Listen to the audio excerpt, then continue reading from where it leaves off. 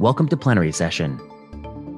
I'm Vinay Prasad. I'm an associate professor at the University of California, San Francisco. I'm a practicing hem-onc doctor, and my interests are medicine, oncology, and health policy. And that's what you're going to get on Plenary Session. This is season 4, hashtag Zero COVID. It's Zero COVID because we're not going to talk about COVID. We're back. Oncology, medicine, health policy. We've got a lot in store for you. But first, a plug. If you like this podcast, leave us a rating or write us a review. It helps new listeners find the show. You can follow us on Twitter at plenary_session. You can email us at plenarysessionpodcast@gmail.com. Give us your suggestions on what we should be covering. And we got a new YouTube channel, Vinay Prasad, MD, MPH. Follow us on YouTube. I'm putting up a 10-part series on reading and interpreting cancer clinical trials. You'll want to watch it there. And if you really love this show, you can back us on patreon.com. Patreon backers get access to slides for lectures I give on Plenary Session. And with that, let's start the show. I'm back in Plenary Session, video edition, joined by Josie Lynn Ethier. Josie Lynn is an assistant professor at Queen's University, Kingston, Ontario, Canada. Josie, it's a pleasure to have you join us on the podcast. Thanks for having me.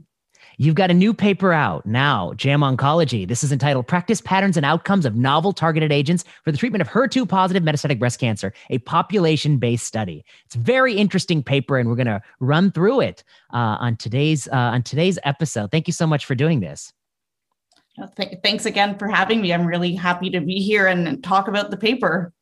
And it's out now, JAMA Oncology, on July 8th. So this is an interesting paper. Of course, folks, your background is in breast and gyn oncology. And folks who work in that space will know two pivotal randomized controlled trials that shape our therapy. One is Cleopatra. Cleopatra, of course, is pertuzumab, trastuzumab, and taxane against trastuzumab and taxane in frontline newly diagnosed metastatic breast cancer, which had an initial PFS benefit, I think, in the New England Journal paper, and then later had the OS benefit in another paper. One of those is a Baselga paper. One is a Sandy Swain paper. I can never remember who's the first author on which one. And then the other study is Amelia, which is a TDM1 study, which was TDM1 versus, was it lapatinib, capecitabine? That's right. Capecitabine and lapatinib. And that also has an OS benefit in a subsequent line of therapy. It does. Okay. So these are the two studies that are practice changing for folks in your discipline for HER2-positive breast cancer. Is that fair to say? Yeah, absolutely. I was a resident sort of when these papers came out and when they were really adopted into practice, and in Canada and Ontario, where I trained and practiced, where they were actually approved for funding reimbursement. And I remember as a relatively young trainee, a lot of hype around these papers. Mm-hmm. You could kind of feel the excitement with these drugs coming in and exciting stuff, right? Like new treatment options for our patients and just OS benefit. Really, really practice changing. Yeah. So would you say that if you have a de novo metastatic patient with HER2-positive breast cancer, received no prior treatment, you're going to initially start with pertuzumab, trastuzumab, and taxane? That's correct. I think that would be considered the standard first-line treatment in Canada and the US and really across the world. Based on the Cleopatra data. Okay. Yes. Based on this study, which we're going to talk about in your very interesting real world study that looks at this. But I guess the other question I had for you is what's your adjuvant practice like now? Have you pulled pertuzumab to the adjuvant space? In this country, we're very eager to do that because it's what put food on the table. But what about in Canada? I actually don't know. Yeah, it's interesting, with some of the studies that have looked at pertuzumab, especially in the neoadjuvant space, that didn't necessarily translate to an overall survival benefit. It's not reimbursed in Canada. And now with some of the, with the Catherine study looking at TDM1, which, in the metastatic setting is from the Amelia study, looking at its use in patients who received neoadjuvant chemotherapy and had residual disease. We're able to obtain it through some access programs. It's a bit of a stay tuned situation in terms of funding. So it's always a little bit interesting when we talk about the US landscape versus Canadian landscape, because for us, it's really like a little bit of a two-tier practice change. Like, first you deal with the approval of the drug, and then we deal with reimbursement, because I would say it's probably a minority of our patients who are able to access, funding to drugs through insurance if it's not reimbursed by our single payer public healthcare system. Yes, you have some rational checks and balances that we don't have in the U.S. We've got to run up the tab here. We got to run up the tab. So, but I guess the reason what I'm getting at is that in your study, when you talk about people with newly diagnosed or people with metastatic breast cancer getting initial treatment, they're getting pertuzumab, trastuzumab, and taxane. They're pertuzumab naive for the most part. They haven't gotten pertuzumab. For the most part, yeah. Okay. Really, I would say the majority of our patients, I think we have in the paper, it would be a very small amount of patients who would have received, you may have patients who have, had a recurrence versus de novo metastatic disease who have had pertuzumab in the adjuvant setting, but that would be a small number of patients. Yeah. And then why don't you talk about the Amelia study? The Amelia was the second and subsequent line, wasn't it? It was more than just second line. Yeah. So, and really in standard practice, I think now it is considered, especially if you're talking about the more straightforward situation of a patient with de novo metastatic breast cancer who, would receive the first standard line of pertuzumab in combination with trastuzumab and taxane, and would receive TDM1, trastuzumab emtansine, as a standard second line. Mm-hmm. Now, of course, keeping in mind that at the time that Amelia was done, and this is kind of where a lot of my interest came in this drug, and how are we using it? What do we know from it? You're correct that there was, a not unsubstantial subgroup of patients that were receiving it in a later line. Mm-hmm. But the really interesting part is that none of those prior lines included pertuzumab. These were really pertuzumab naive patients, because these studies were conducted almost concurrently and were published, in a relatively close timeline. I see. That's important to know, and that'll have relevance for your paper. I guess the other thing I want to highlight is that, of course, Cleopatra, pertuzumab, trastuzumab, and taxane versus trastuzumab and taxane, it has a PFS benefit and an OS benefit, and the OS benefit is big. And you can tell us what the specific numbers are. But one of the criticisms of this study that I had heard and that was said at the ODAC for when pertuzumab tried to get into the neoadjuvant space was that the control arm patients in Cleopatra, not all of them received HER2-directed therapy past progression. And in the US, by this time, we had already started giving people, trastuzumab and taxane, but you progress. We continue the trastuzumab, really till death do you part, indefinitely. And in Cleopatra, they didn't do that. Of course, that will penalize the control arm and maybe artificially inflate the delta. But what you're looking at is just the absolute survival in real-world people in Ontario who get this triplet versus the people on the Cleopatra study who got those three drugs. So I wonder if you might tell us how long did women live who got pertuzumab, trastuzumab, and taxane in Cleopatra? What was the median OS? And what did you find when you looked in your cohort? Yeah. Yeah. So on Cleopatra, on the experimental arm that included pertuzumab, the median overall survival was 57 months compared to a control arm of 41 months. Whereas in our paper, when we looked at, we were looking at a cohort of women who received pertuzumab for metastatic breast cancer, a combination with trastuzumab and, of course, initially a taxane. And the median survival that we saw was shorter than the 57 months that was seen in Cleopatra. So what we saw was a median OS of 43 months. Interesting. That's a bit lower. 57 goes down to 43.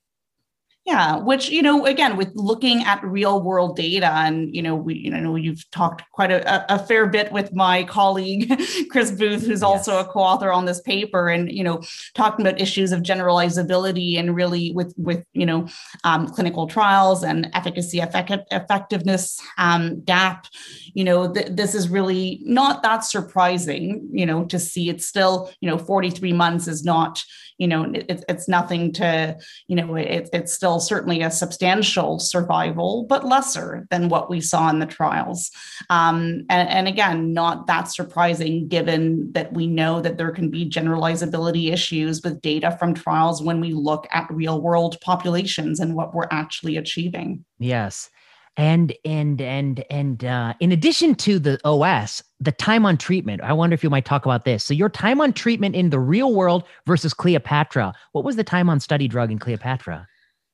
Yeah, so well, really, we use time on treatment as a surrogate for progression-free survival, which is can be difficult to ascertain or really impossible to ascertain using real-world data. So on Cleopatra, there's a median progression-free survival of 19 months on the experimental arm, whereas time on treatment in our population was 14 months. Right. So again, we're not doing a direct comparison here. We're really using Cleopatra data as our historical data, but shorter.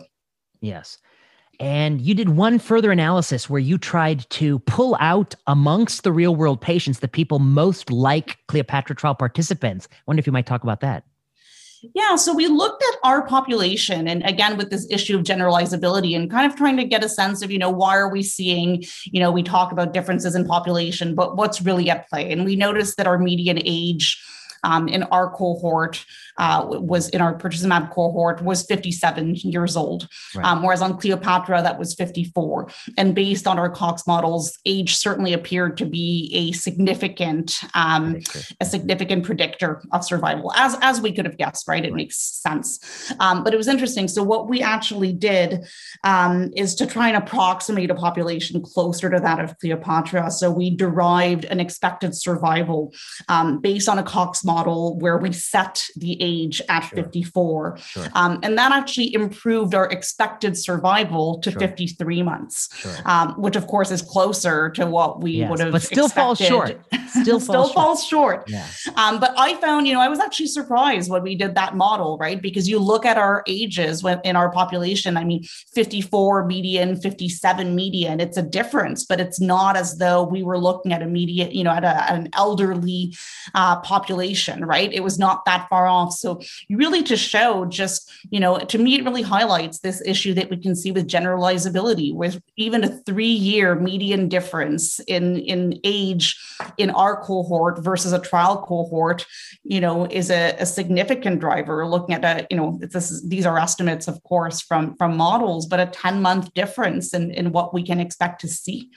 And it really drives home for me when we look at this data from clinical trials and then try to apply it to our population, both for policy and reimbursement, but even for simpler things like informed consent discussions with patients using these agents, that it's not as easy as saying, well, these are the numbers in clinical trials, and that's what I can expect in my patient.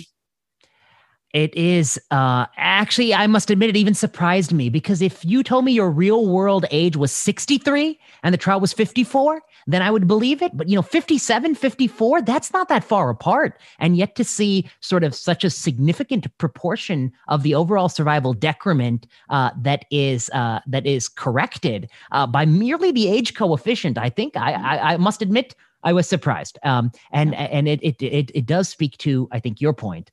It must have surprised you too. Because it's just a few years. Yeah, absolutely.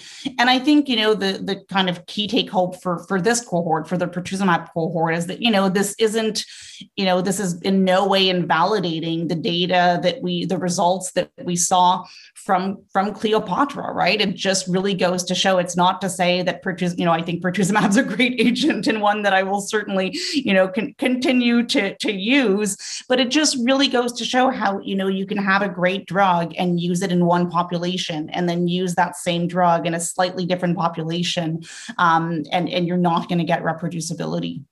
Yeah. And I think we'll come back to this because I want to talk about this more, and maybe I'll hit them a little harder than you're hitting them. But I guess my point is that, what you're showing is that the OS itself, the raw OS, is shorter, significantly shorter. And that speaks to the fact that they ran their trial in people who don't look like average Canadian people who are going to get using this drug. So it's a failure of the trial, I think, to some degree, to actually run the trial on the people who are actually going to get the drug.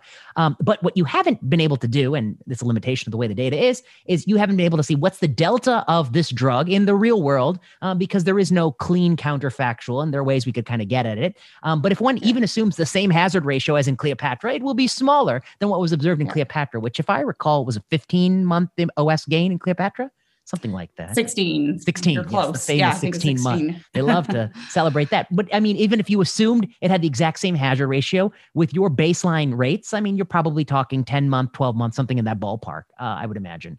Let's talk about Amelia before I actually have the solution to all these problems. I can fix this whole problem. But okay, let's talk about Amelia. Amelia is even more interesting to me because Amelia is a randomized trial that has changed practice. But now if people are but it's changed practice in a way that it's even less generalizable because now we give pertuzumab before, and they didn't have a lot of people in that trial who had previously gotten pertuzumab. And no patients in that trial. Zero, yeah. They were pertuzumab naive patients, yeah. Right? So, and again, I remember when the study, came out. I remember when we got approval for the drug and started using it, and kind of being, relatively early in training, and kind of, this is a question I've been having in my head kind of ever since that time of, okay, so how are we using this in this setting? Well, now all of our patients are getting pertuzumab. Already seeing questions of beyond even generalizability. But really you're using the drug in a different setting from where it was studied. But you carry on and you use the drug because that's what the practice is, and that's what the standard practice is. But really you've always kind of wondered, we're not talking about huge OS gains with we could talk a whole other conversation about what's clinically meaningful and who should answer who's the best person suited to answer that question. But we're talking about, depending on whether you look at the intention to treat population or the kind of pre-crossover time point, you're looking at a 4 or 5 month overall survival benefit with this drug in a population that was pertuzumab naive. Yes, and that's important. So, of course, it was this drug against Xeloda lapatinib, which I will say that at the time I think people thought it was the weakest comparator, the control arm. I mean, you could have pushed trastuzumab, or there were even other strategies at the time. Nevertheless, it had an OS benefit, and I guess that's commendable because for HER2-directed second line, I think actually. To date, is it the only one that's ever had an OS benefit in second line, or did tucatinib pull it off? I can't remember. It might still to date be the only second line drug with an OS benefit. I think that it is. I would have to see what's been updated with tucatinib, which again we can talk about comparators, yes. And questions around that. Tucatinib, yes, a trial where you have a drug with blood-brain barrier penetration, and of course, the right thing to do is put it up against a drug without blood-brain barrier penetration and enrich for a brain disease. Sure. Tucatinib, yes, I got some problems with that study. I think I discussed it on this podcast. Okay, we'll come back to that. So. What you were interested in looking at was the OS of people getting TDM1 second line. And you knew something, which is that in your cohort, a lot of people are going to have previously seen pertuzumab. So they've had more HER2-directed therapy than the people in Amelia study. So what was the OS in Amelia, and what was the OS you observed for TDM1 in the real-world Ontario province? Yeah, so the OS that we saw in Amelia was a median OS of 30 months, whereas what we saw in our TDM1 cohort was a median overall survival of 15 months, so half. Wow, that is a big difference. Big difference. And here also, now what are you going to say the same thing about pertuzumab? Because here, do you really know if after someone has gotten pertuzumab, is TDM1 better than alternatives? What are your thoughts? I don't know that we can answer that based off of this study. I don't know that we can answer that based off of any study, right? I think, time will tell us, now we've got all of these new agents, trastuzumab deruxtecan, tucatinib kind of coming into play, and as they will, likely move forward in the sequence, and we'll kind of see where they land. I don't think that I could, take from this. Certainly it starts to raise those questions though, right? As you see, good outcomes coming through with some of the still currently later line agents.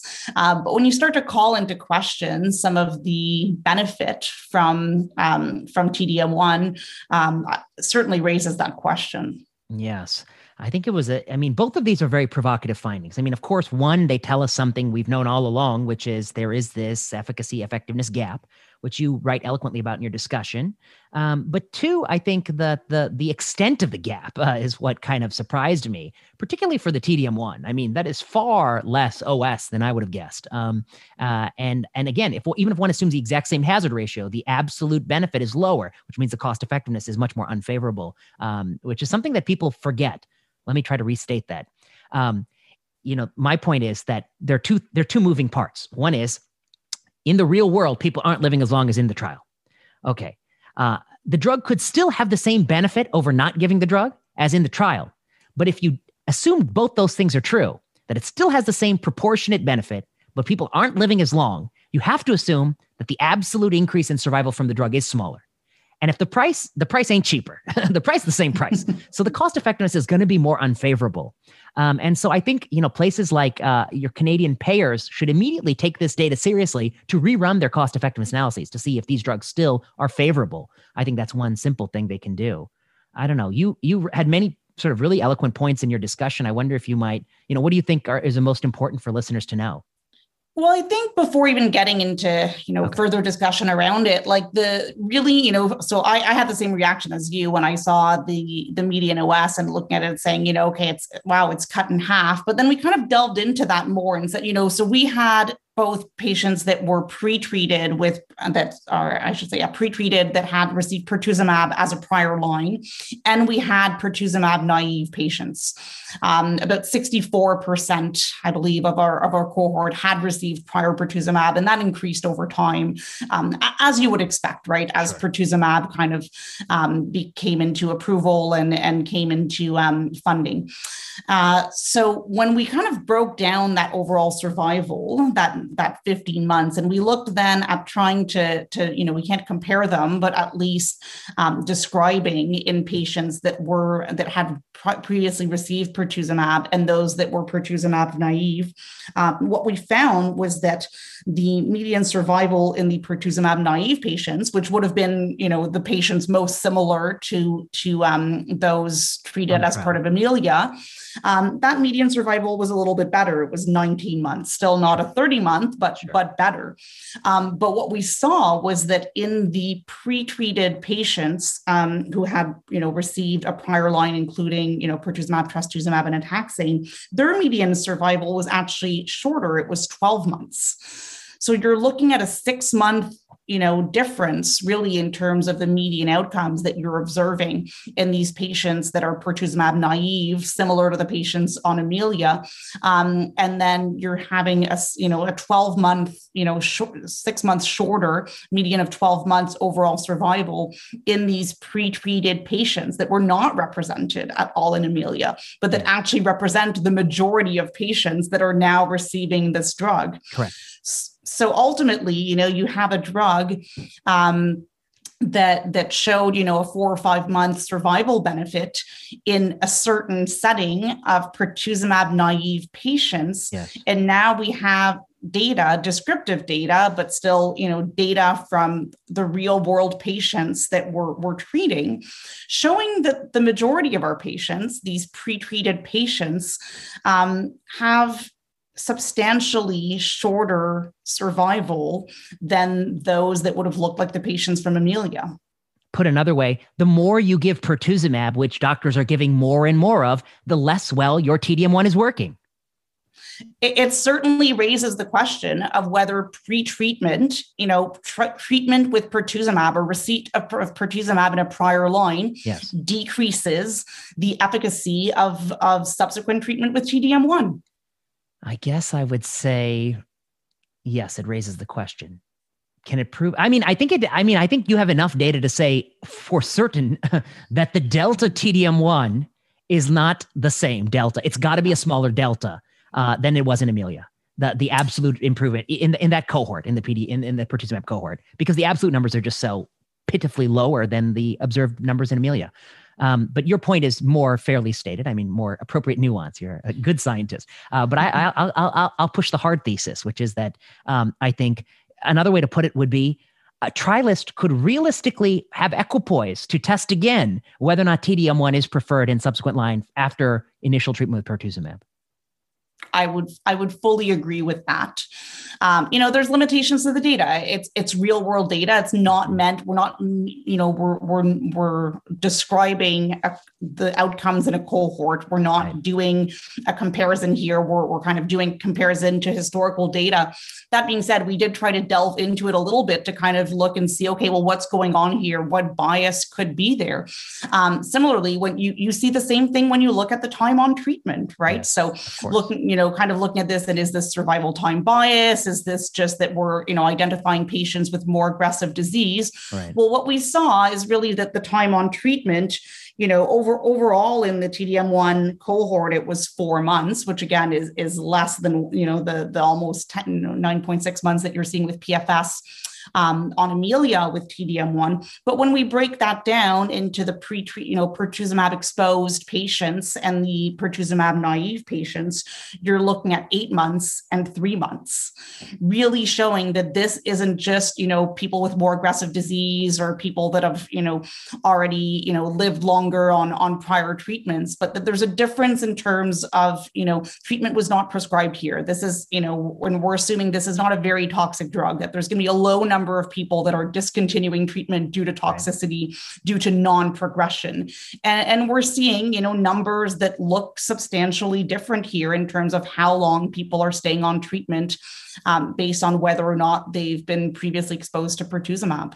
Yes, that's very well put and very well shown in the paper. Okay, I got 2 ways that I'm going to solve all your problems for you. Okay. So one thing that makes me think about is a paper we wrote a couple years ago called "Should Evidence Have an Expiration Date?" And what do I mean by that? In oncology, in several places, we've seen transformation in the frontline therapy. So for instance, in liver cancer, people are moving to Atezo-Bev. In kidney cancer, people are doing axitinib Pembro, Axi-Pembro, Cabo, Nivo, Pembro, whatever the hell, there's some TKI Pembro combo. They love these things, and Nivo, Ipi, all these things. So I guess one point I want to make is something that you've observed, which is that Amelia, subsequent line studies are run based on what people who enrolled in that study, what they had previously received. But once you change the frontline therapies in a disease, that evidence should have an expiration date. You should reassess the subsequent line therapies. You are showing evidence that they almost surely have a smaller delta, but it's possible the delta has vanished entirely because now all these patients are heavily pretreated. They're getting more drugs up front. You're nodding. You agree with this general thesis that we got to, in all these tumor types, we got to revisit the second line treatments. Yeah. And it's tough, right? Because, and maybe that is the right answer. I've asked myself in looking at this data and, okay, well, what could we have done differently? What should we do differently in the future? And it's difficult because, trials and research and oncology move quickly, and that's a good thing. Not always an easy thing if you're in, clinical trial design, right? Where you can set out to design the best study, and then another drug kind of comes into a different line, and all of a sudden your data's, isn't, you're not looking at the current practice setting. Correct. And your data's, is it expired, obsolete. As you said, expired, is it obsolete? Yes. But I don't disagree with that in concept. How can we kind of apply that to practice? And that's certainly something to think about further. But I agree with you. I mean, I think if you change the prior treatments, you can't just make the assumption that you're going to have the same benefit from your drug if you're no longer using the same prior treatments that were being given at the time that your study was conducted. It just it makes common sense that you can't make that assumption. Yeah. And I think this is part, we do show that here. And I think it's also particularly relevant because trastuzumab is going biosimilar and Xeloda is generic. And so it could be a lot cheaper if Xeloda is just as good subsequent line. Okay, then here's how I'm really going to solve your problem. I mean, I think the kernel of your problem, not your problem, but the problem that is in the world that you are astutely putting a finger on, which is that we in oncology, we got to take care of people who are the average Canadian, the average American, the average person in our country. That's who comes in our clinic. We don't get to say we only take care of trial eligible people in our clinics. We take care of everybody. And we rely on trials. And trials have a lot of explicit inclusion and exclusion criteria, from liver function to, you name it. They had to, sometimes some of the inclusion criteria, they had to have had a biopsy. that you can get to the tissue and look at it. They have to have measurable disease. So some bone-only patients, sometimes they get pushed aside. Sometimes they push out, some people with CNS disease. And then there's the implicit inclusion criteria, which is they have to tolerate this barrage of study entry without having rip-roaring progression. Otherwise, you wouldn't think about the trial. You just have to treat them. So there are all these sort of implicit and explicit criteria. What it does is it means that very small differences, like the difference you observed in age, 3-year difference, translating into 10-month different OS, it's very different. And, a few years ago, we wrote a paper that said like overall survival in a clinical trial with that population is a surrogate endpoint for overall survival in the real world, because it might correlate, but doesn't always correlate, So here's the solution that I had. And I thought of this, because of Recovery Trial. And Rahul Banerjee and I wrote a paper called Pragmatic Trials with Pre-Specified Subgroups, What Oncologists Can Learn from COVID. Okay, it came out in Nature Reviews. Here's the gist. The gist is, the way to solve this problem is you need to randomize average people, not just trial people. That's the way to solve the problem. You need a way of randomization when you run a trial where you're just randomizing everybody. You're randomizing with very little to no inclusion criteria because you want to know how the drug will work when you actually give it out the way you give it out. Yet, the legitimate concern might be that maybe there is this cohort, people with, say, Child-Pugh A, perfect, pristine liver function, or people who are a little bit younger and a little bit healthier than the average HER2 positive patient, who maybe we want to know that like they might benefit from the new drug, even if other people don't benefit, and we can have personalized medicine and use it appropriately. And so what we said is that the Recovery Trial for COVID actually is like the greatest way we can solve both problems. Recovery randomizes thousands of people, and they're very aggressive. They randomize a large fraction of all the people hospitalized. I forget the precise numbers in the paper, like 11% of all hospitalized people in the UK were randomized on Recovery, which is amazing. So they have very little filter to who they randomized. And then their power is so big, not only they can ask, is dexamethasone work in everybody, but does it work in pre-specified subgroups? Like, does it work if you're on the vent? Does it work if you're on O2? And does it work if you're not on O2? And the answer is, yes, it works on the vent a lot. Yes, it works if you're on O2, but actually it's maybe deleterious if you're not on O2, right? So they answer that question. So we could do the same thing in oncology. We could just say everyone's seeing HER2 positive breast cancer. We're going to randomize all these patients. And then we're going to ask, does it work in the average Canadian, the average American? Does it work in Canadians younger than 60, Canadians with perfect bilirubin, Canadians with perfect, all these things? And we can actually separate, maybe some of these drugs have benefit in ideal scenarios, and we should know that, but they don't have benefit as we get into older ages or people whose livers aren't pristine and those sorts of things. And then we can have real personalized and precision medicine. Any thoughts? Well, I think that would be a great solution, so long as then we actually pay attention to the pre-specified subgroups and don't have a primary outcome in all comers, and use that to approve the drugs in everyone, despite the outcomes in our subgroups, right?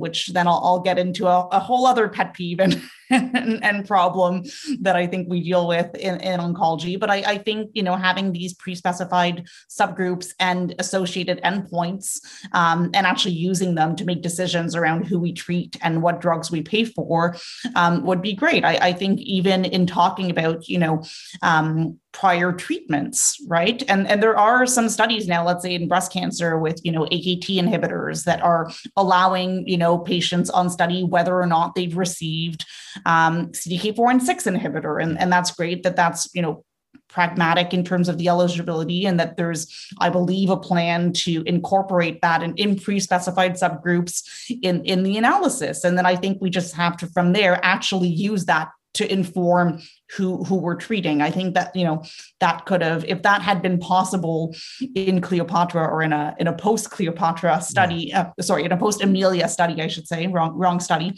that would have resolved a lot of the issues that we're kind of delving into here. Yeah, that's well put.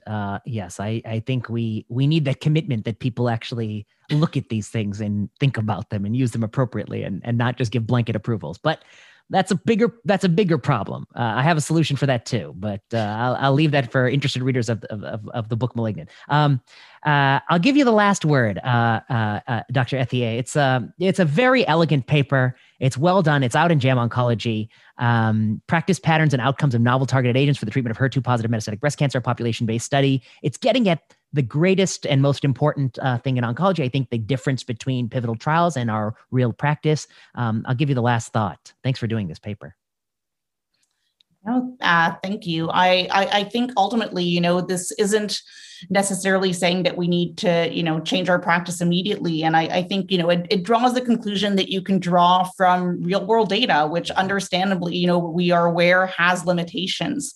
But I think to me, it highlights, things to consider in terms of future trial design, but also, when we're looking at making, treatment decisions for our patients and having informed consent, conversations with patients, or making decisions around, approval and reimbursement. I think it's very important that we not forget, as you said, that maybe there is an expiry date on studies, and that maybe the decision that we make at one time point, we need to continue to reevaluate down the line, because even if that was the right decision to make a few years back, that doesn't mean that it continues to be if the setting has changed. Yeah. Thank you so much for doing this.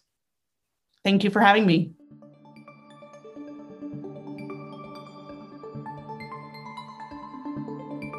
Thanks for listening to Plenary Session. Plenary Session was produced by Kiana Klossner. Music by Ian Straley and Audrey Tran.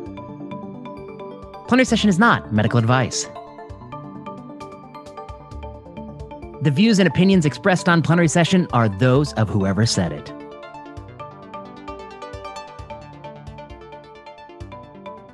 Until next time.